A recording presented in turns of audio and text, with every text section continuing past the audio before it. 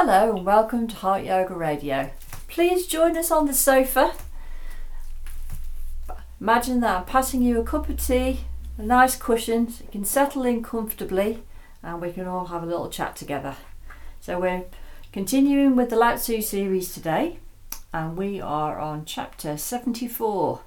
Now we've seen this one coming for a while and been puzzling over it. It's a little bit of an odd one, a bit of a tricky one, possibly a few things desperately lost in translation perhaps. So let's have a little read through it and see what we think.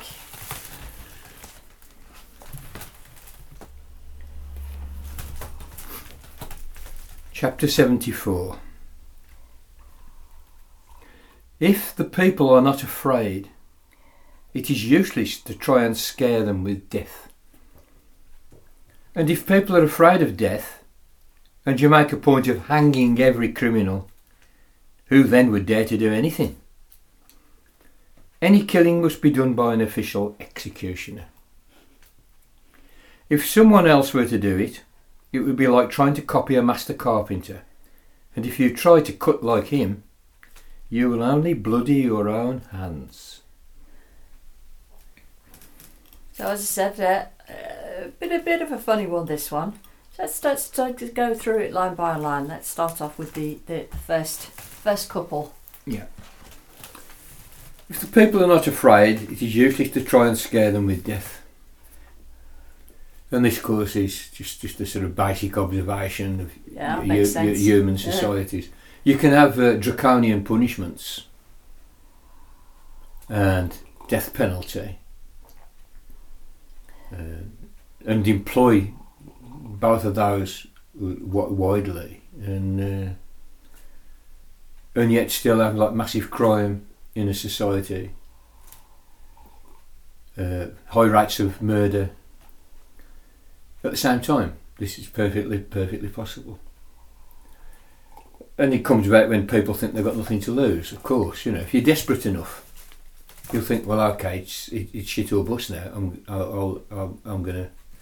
I'm gonna do this, and if I get killed, so be it. So it's just a straightforward observation that desperate people will not be deterred. I mean, it takes a certain pitch of social unrest and misgovernment for that to be arrived at, but we're seeing it. We've been seeing it in Iran in recent weeks. I mean, the government is assassinating people and locking them in jail and throwing the key away, for daring to raise their voices even. So there's something about the dynamics of power within societies here, And Lao Tzu's alert to this all the way through, because remember, he's advising a ruler who's either some kind of feudal lord in ancient China, 2,500 years ago in China, some feudal lord in a feudal system, or an imperial emperor. So the whole book is structured around a sage being considered the advisor of such a ruler, or in fact being such a ruler himself. And a lot of the political advice is for the sage rather than for the people. And as we've said on numerous occasions, it's a soft touch, gently approach to government. You could say that Lao Tzu is alert to the mob, and that they can be roused. If you push them hard enough, they will rouse, and there's a lot of them. So he's all the time offering formulas to feudal lords to keep the people happy. It's a lot of it can make your hair curl these days. Because just keep their lives simple. Don't educate them. This is Plato's Republic as well. Where people are kept in the dark for the sake of social cohesion. And though in Lao Tzu's hands it's a much more kind of less fascistic treatment of this conundrum than Plato's treatment, it still nevertheless falls under the rubric of feudalism or feudal style imperialism. No, just an archaic society that doesn't have the internet or newspapers or universal literacy or any of those things. So he's making an observation about political stability of a community in a time when it seems as though there wasn't that much, and there were attempts to establish it. Hence the nature of the advice.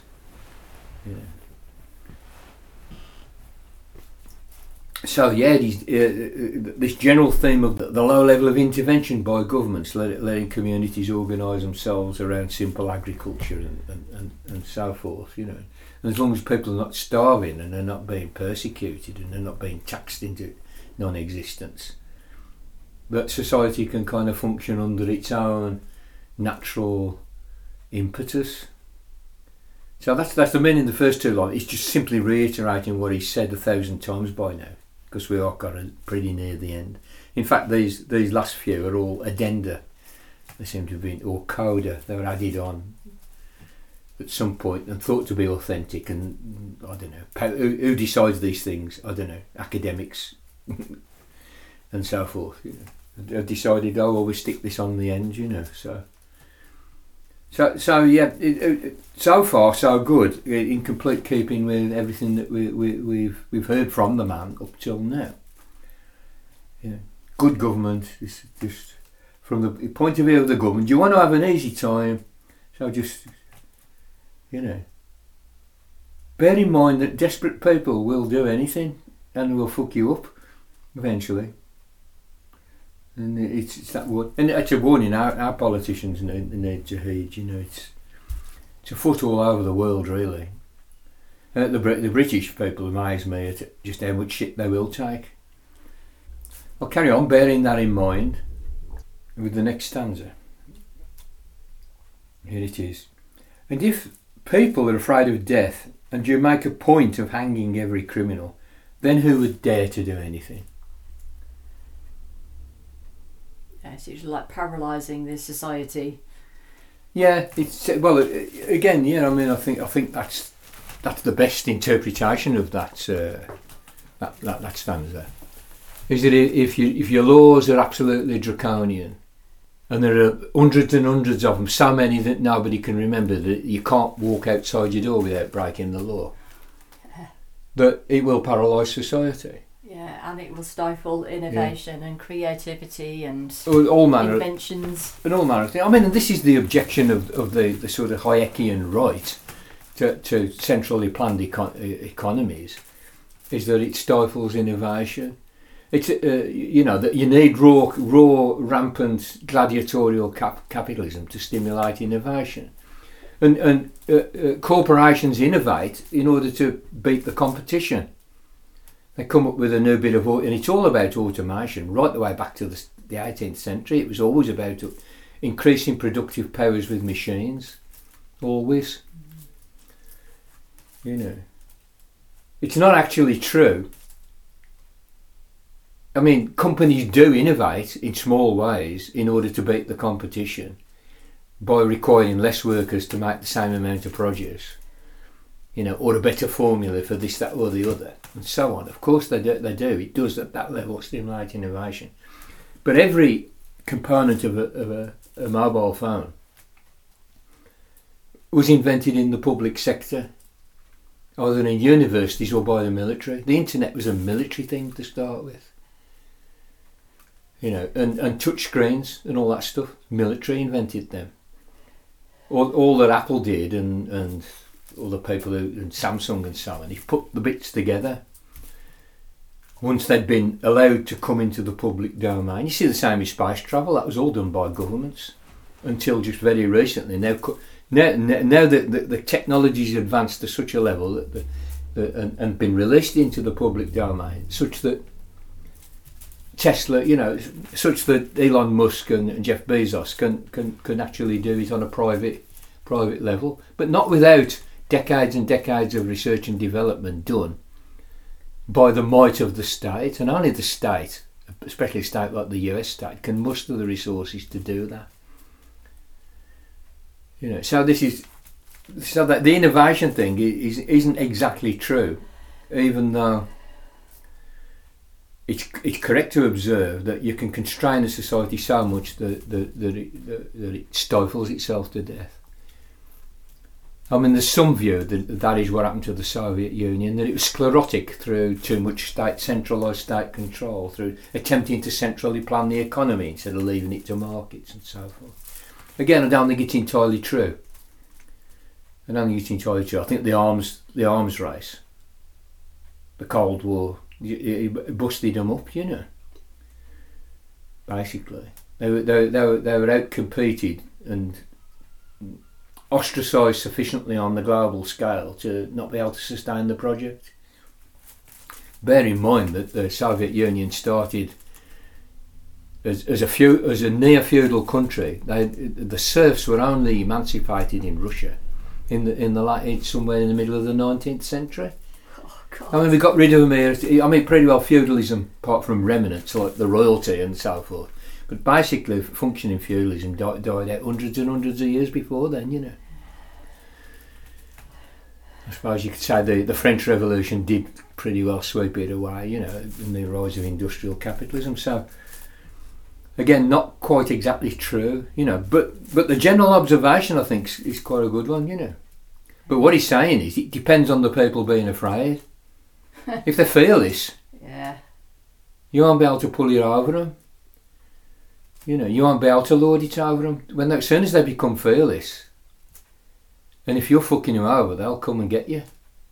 As they have done numerous times on this planet again since time immemorial, you know. yeah. Revolutions are real things, and they happen. From time to time they happen. And we're looking forward to our very own here in Britain anytime now, folks. Anytime now. Yeah. So I mean, there's some kind of useful stuff in here, you know, and he's correct, you know. So I think, I mean, for me, ideally, people, ordinary people, would be educated. They'd know what's going on, and they'd be fearless, and then they would be unstoppable as a force. Yeah. I mean, left to ourselves without any capitalism, we are very curious monkeys, aren't we? Yeah, we invent shit all the time. It's just like, I mean, if human nature is anything, which we've discussed at length, it's this. We are curious monkeys, and we always want to know and look and find out and try things and try different things or try better ways of doing things and inventing things. You know, we can't stop ourselves. We do try to enhance life. And if I had a criticism of Lao Tzu, apart from the muddle, which is probably just due to centuries of different authors and different editors, and maybe muddle anyway. You know, there's maybe some. Apart from that, I mean, this wonderful text. If I had a criticism of it, it would be that it underemphasises in its promotion of a bucolic, hardly changing, peaceful, sleepy life off in the village, content, city of pigs. Socrates' city of pigs, you know. I'm happy to watch my grandchildren playing in the dirt and having a few olives and a bit of feta and a glass of wine on a Saturday night, and that's me. I'm done. I'm cool. But it underemphasises, and Socrates underemphasises, well, you know, that tendency to enhance life. But it's a bit ironic in the case of this Taoism, in that it did produce scientific advance because of its way of looking at nature. It had a dispassionate way of looking at nature, which sort of, in a sense, you might say, trained consciousness into almost a scientific style of observation. There's a lot of observation, there's a lot of looking at nature, and that become the basis of a scientifically and industrially advanced civilization that was way ahead of the West. Yeah. What was invented in China hundreds and hundreds of years before it got to the West? Gunpowder. Well, okay, maybe a good thing, maybe not a good thing. Yeah. Silk, paper money, huge irrigation schemes, all done by Taoist engineers to enable massive food. a massive navy. At one point, China built this biggest navy the world's seen. It's some, of merchant ships, enormous ships.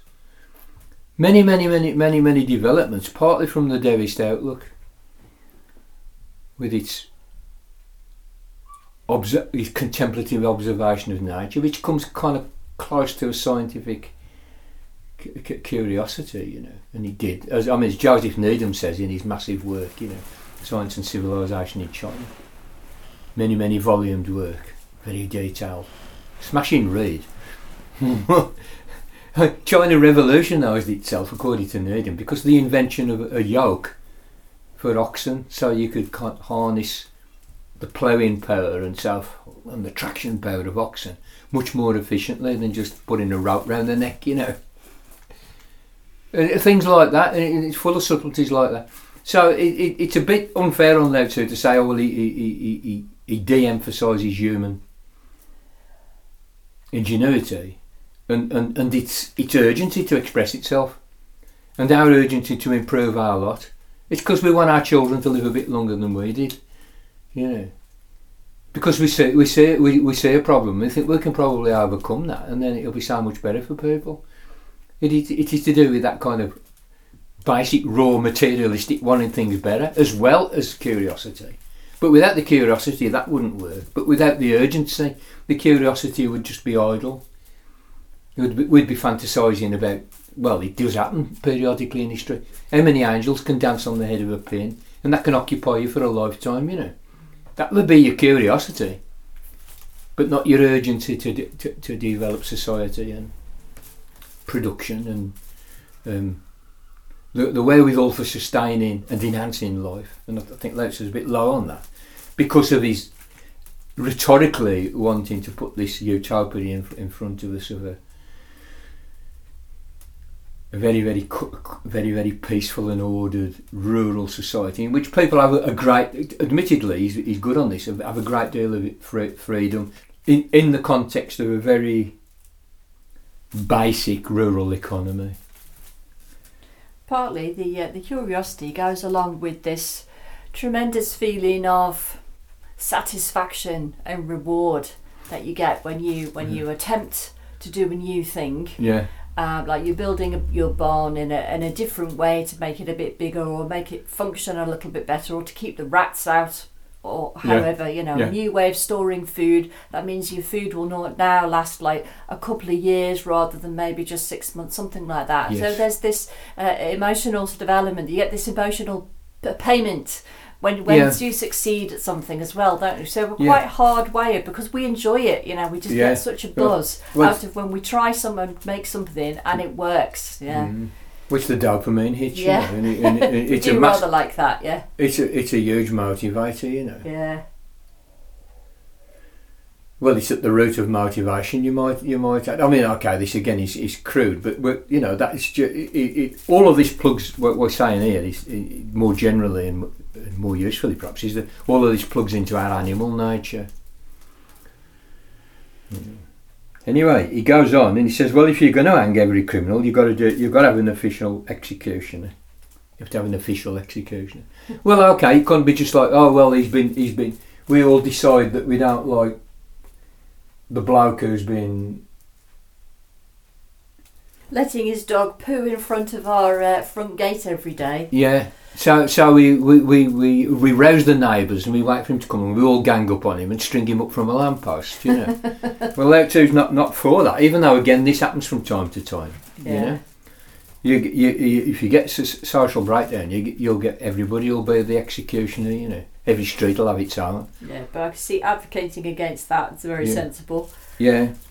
So all killing must be done by an official, and then he tries to. Then it gets weird. He tries to say, well, it's a definite skill, which it is. Executing people is a definite skill. If you want to execute someone, and in an efficient and painless way, it's like you probably do have to know what you're doing. You do have to know what you're doing. He says if you don't know what you're doing, well, you'll get blood. You'll get this. You'll bloody your own hands, and I think he's referring there to like, well, if you're deciding you're going to kill people. In order to deter crime, but you let anybody do it. You're Yeah. going to end up with this mess. So we've got to have Oh, this it's gonna be a official terrible execution. mess. And Yeah, I think it's it's a reductio absurdum or an attempt at one. Bearing in mind he likes this rural peace. He doesn't want us executing everybody and making everybody afraid. In fact, his whole thing is that the people are happy. They enjoy their families. They enjoy their work because they don't have to work. They have to work, but they don't have to work too hard. They just have to go steady and in the rhythms of rural life. And they live in the contemplation of nature, inside that, and which again is why they developed the science and the agriculture to such a pitch, because they were like living inside and observing and quietly going about it. So this isn't a society that's paralysed with fear because the police are so fucking mad, and so psychopathic. This isn't that. So this is a bit of a reductio absurdum, a reduction to absurdity, to point out that, well, you don't really want to go down that line, you don't really want to go down that line. And I think, to be consistent, you'd have to say, well, the society is better in which the people are not fearful, in which the people are fearless. Even he would see that. Given that he imagines this well-being as a kind of harmony with the Tao. Okay, it's special people who can do that, sages and rulers. But at the same time, I think he's inferring he would want it for the people, as well. So it doesn't fit for him to want a police state in this bucolic society where people live this easygoing, is the thing, easygoing, satisfied, slightly sleep. The idiocy, what Marx called the idiocy of rural life. Just panning out, and this is his utopia, city of pigs. So he can't really be wanting massive draconian punishments and a police state. No. I mean, in this context, this what made me think of is a film called Pierpoint. I don't know if you've seen it. It's called Pierpoint. You must watch it if you have the stomach for it. It's the story of Mr. Pierpoint, who was Britain's last executioner, and he was a pub landlord. But every time the state, a death sentence was passed on somebody, his job would be to go and and hang them. And it's the story of him, and he inherited the job from his father. His dad was the executioner, that's why they asked him. And he got his dad's notebooks, and he kind of worked out how to do it, Because apparently, if you drop them too far, it rips their head off. And if you don't drop them far enough, they don't die, and you have to sort of go in there and kill them, So the state's eager not to have those kind of things happen. So Mr. Pierpoint was the man, and it's that story. And eventually, Pierpoint was enlisted to hang all the Nazi war criminals after the trials at Nuremberg, and there were hundreds of them. They hung them right up, sort of down the ranks, as it were, to a certain level. Others were like told off and denazified and put in jail for a bit, and quite a few escaped and all the rest of it, And some did deals with the Americans because they knew how to build rockets, this kind of stuff. So some got grabbed by the Russians and ferreted off to Siberia, but a lot of them were just hung. And it was an industrial scale like hanging, so they got Pierpoint in, and he was doing them 4 at a time, this kind of... Anyway, I would watch it, and it's Timothy Spall stars as Pierpoint. So, and it's quite distressing, it's quite a kind of grueling sort of watch, but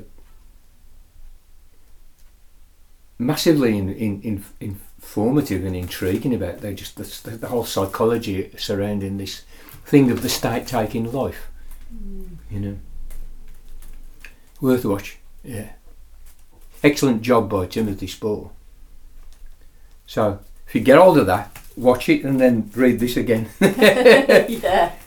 So I don't think it's an advocacy of the death penalty, but I think it's an observation of how power dynamics operate in societies. And of course, like Socrates, Lao Tzu's telling us the story of the simplest kind of society. One step up from the kind of, the nomadic band of hunter-gatherers, as soon as a sort of very simple agricultural society were under some sort of feudal power dynamic or feudal stroke imperial power dynamic. And it's down to whoever can actually focus the power, get the troops, get the soldiers and all the rest of it, as to who ends up wielding power, in many instances. People kind of think though that's an inevitability, and it isn't. I mean, the thing to realise here is that over the great span of human history, there are many modes of organising society have been tried and used and lived with, sometimes for hundreds, maybe thousands of years. Very different from each other. Some without this power dynamic at all. And some with the idea, for instance, that you can have a temporary power dynamic. Now, to get your head round this, you should read the two Davids, David Graeber and David Wengrow, anarchist anthropologists. Their book called The Dawn of Everything, which came out after the death of David Graeber.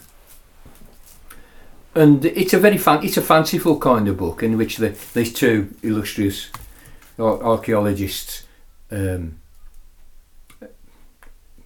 these two illustrious anthropologists, consult what they call the archive, and it's the archaeological archive. So they can go back right the way back, but also like the literary archive.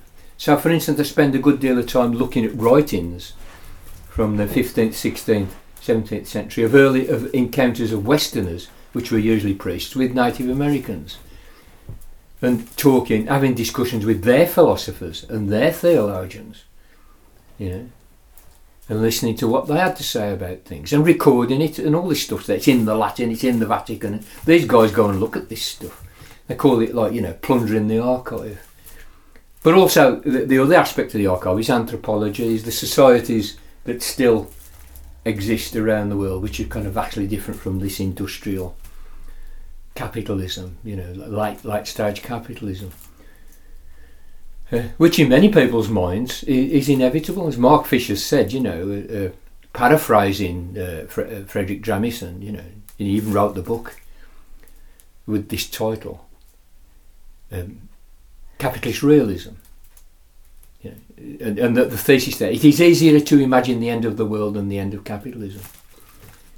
I mean, it's a cry of despair, that book, and Fisher killed himself, just the despair at all this shit, it just, coupled with the tendency to depression, he killed himself. He's a very smart man as well. But he points it out, that in our minds we can't change it. But the two Davids say, well, actually, just take a look round at what human beings have done and they are currently doing, and none of this is inevitable. None of it. It doesn't have to play out like this. And there's this one example that struck me, which comes from the reportage of the Native Americans brought back by early Europeans.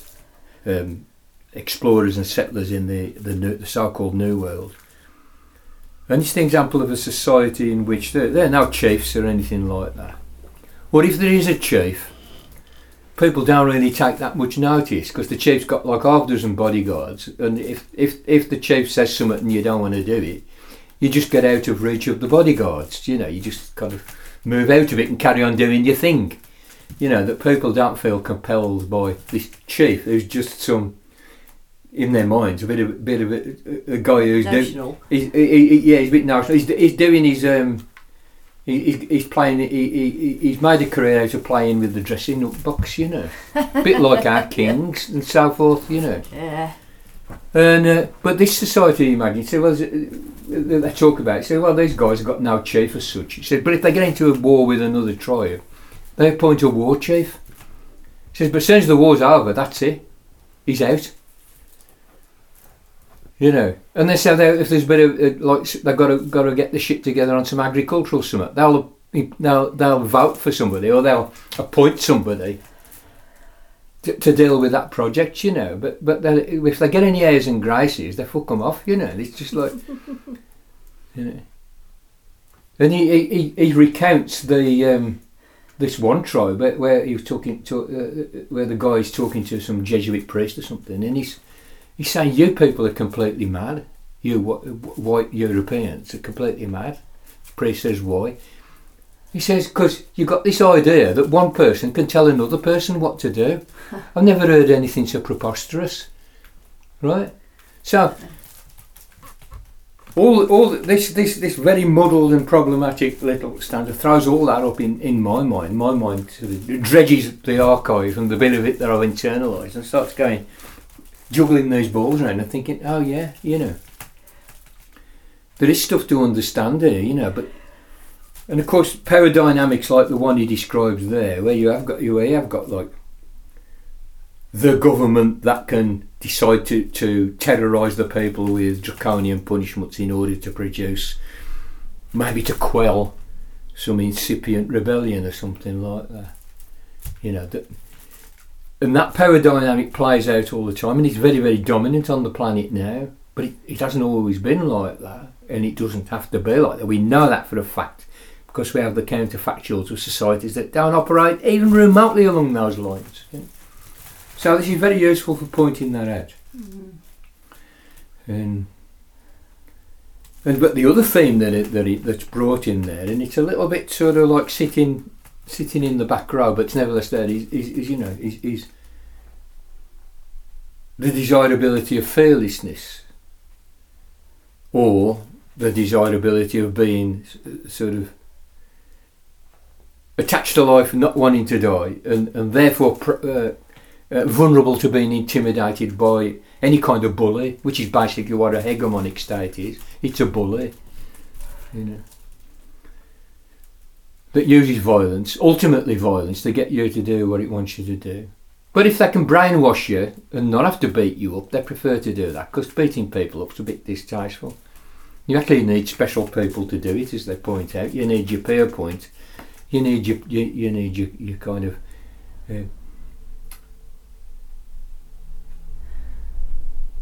you need your accomplished torturers, yeah, and so forth. So I think all that's in there in the muddle, and that's what I would like to bring out. Is that, you know, we're being advised here, I think, to think about fear versus fearlessness, you know, in life, and actually appreciating life, love of life, you know. And how important it is if you want an ordered society, and I want to live in a peaceful society, don't you? Peace is a very great good, but if you want that, you have to take account of the fact, and it is a fact, that if people are driven to desperation, they will have nothing to lose, and then if you're the government, watch out, you know.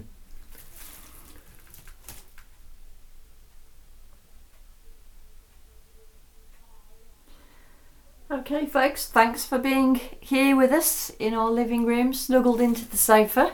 I hope you enjoyed that and found it interesting, and we'll speak to you again soon.